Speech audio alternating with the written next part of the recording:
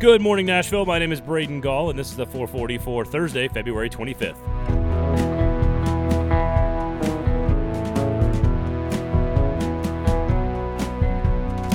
Today on this show, The Athletic's Adam Vingan explains why this weekend is so critical for the Nashville Predators. I've got some random SEC observations, and Josh Ward from WNML in Knoxville will handicap the Vols quarterback battle going into spring.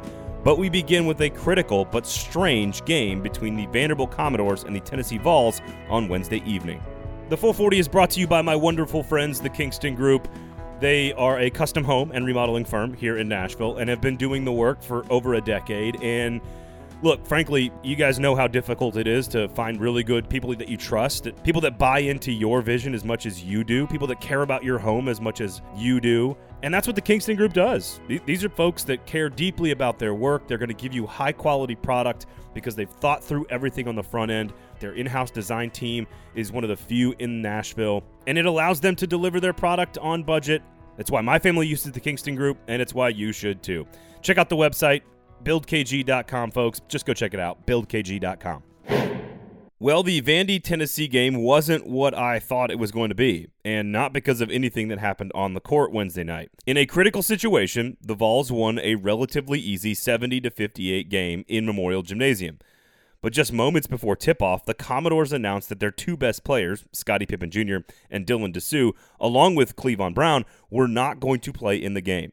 The players were on the bench, and Coach Jerry Stackhouse alluded to some injuries in a vague way in Tuesday's press conference, but it was definitely an odd situation during warm-ups.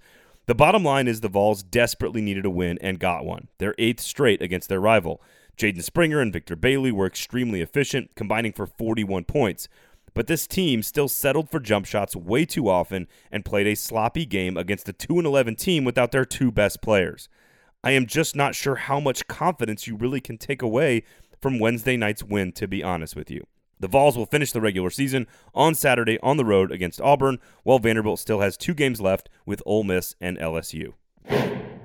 Let's talk a little college football today. I've got a random observation in just a second about the SEC writ large, but let's start with Josh Ward from WNML in Knoxville to give us a quick synopsis of where the University of Tennessee quarterback situation sits as we head into spring practice. I think the discussion of Tennessee's quarterback position has to start with Hendon Hooker, the quarterback transfer from Virginia Tech, because he is easily the most experienced quarterback on Tennessee's roster, and he's been the most productive quarterback to this point. And the other guys have not had that much of a chance to prove what they can do, but there's also a reason for that. Hooker has shown that he can be a playmaker.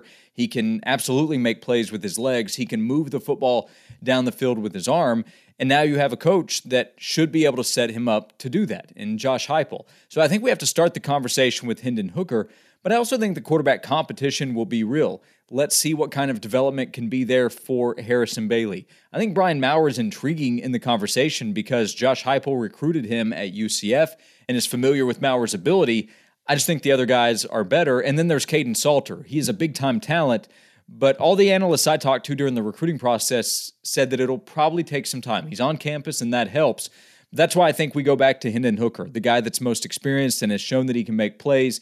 And I think with the coaching that Tennessee has on the offensive side, I would just bet on them being able to get a lot out of him. Is that how it plays out over the next couple of years? I don't know. But I would make Hendon Hooker the favorite to win the job, and then let's see if one of the young, talented quarterbacks can beat him out. The 4-man, or really 2-man battle in Knoxville will be an ongoing story that we track for the better part of the next 8 months. But the smart money, just like Josh just said, is always going to be on the most experienced player, which is Virginia Tech transfer Hendon Hooker in this case. Now, does he have the tools to chuck it around in Josh Heupel's offense? We will find out. There are certainly some other talented options on the roster that Josh Heupel is very familiar with. Special thanks to Josh Ward, again, from WNML, for hanging out with us today. So somebody asked me this week on a radio interview, what is the most interesting thing I am looking forward to in the SEC in 2021? And sort of inside the framework of who can beat Alabama, who will contend for the SEC championship, sort of bigger picture stuff.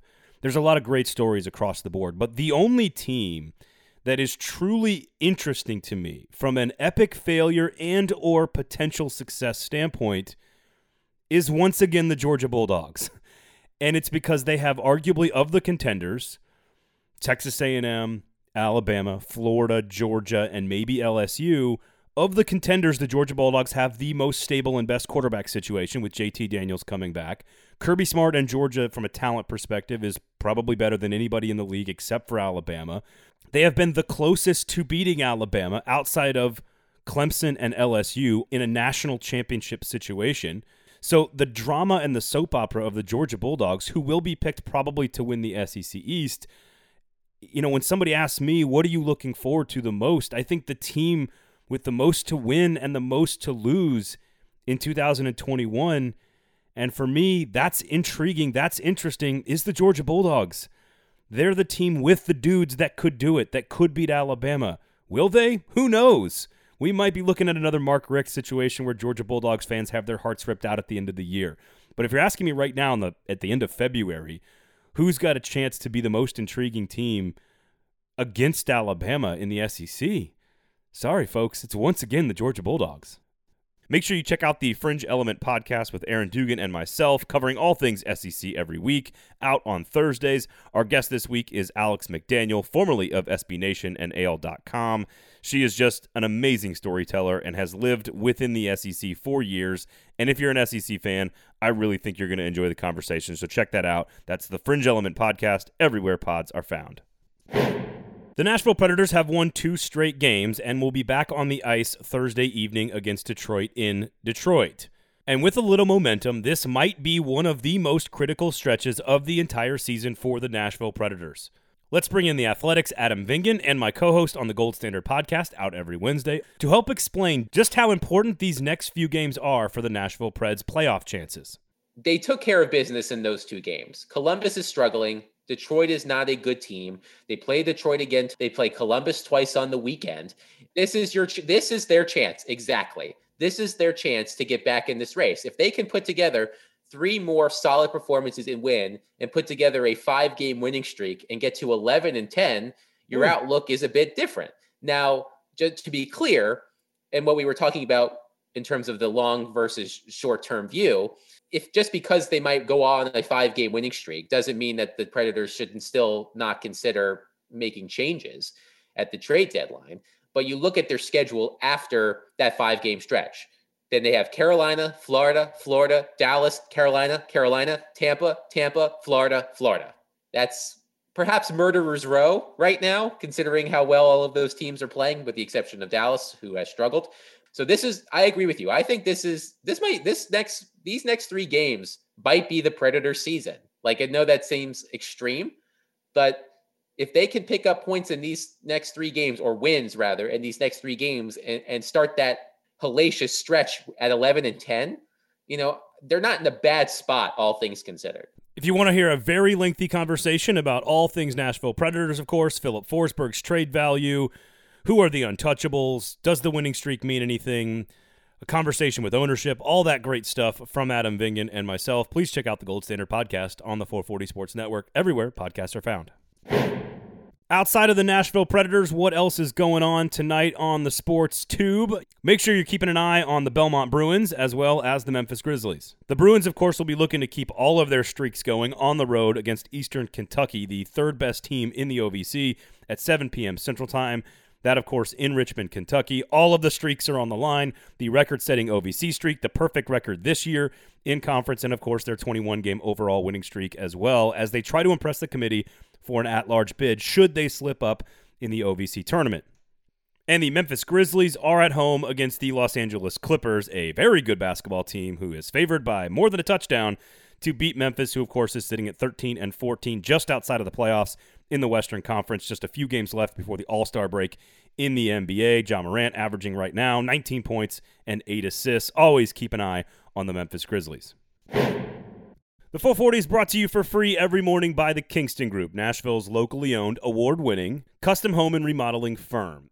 We here on 440 Sports are all about critical thinking.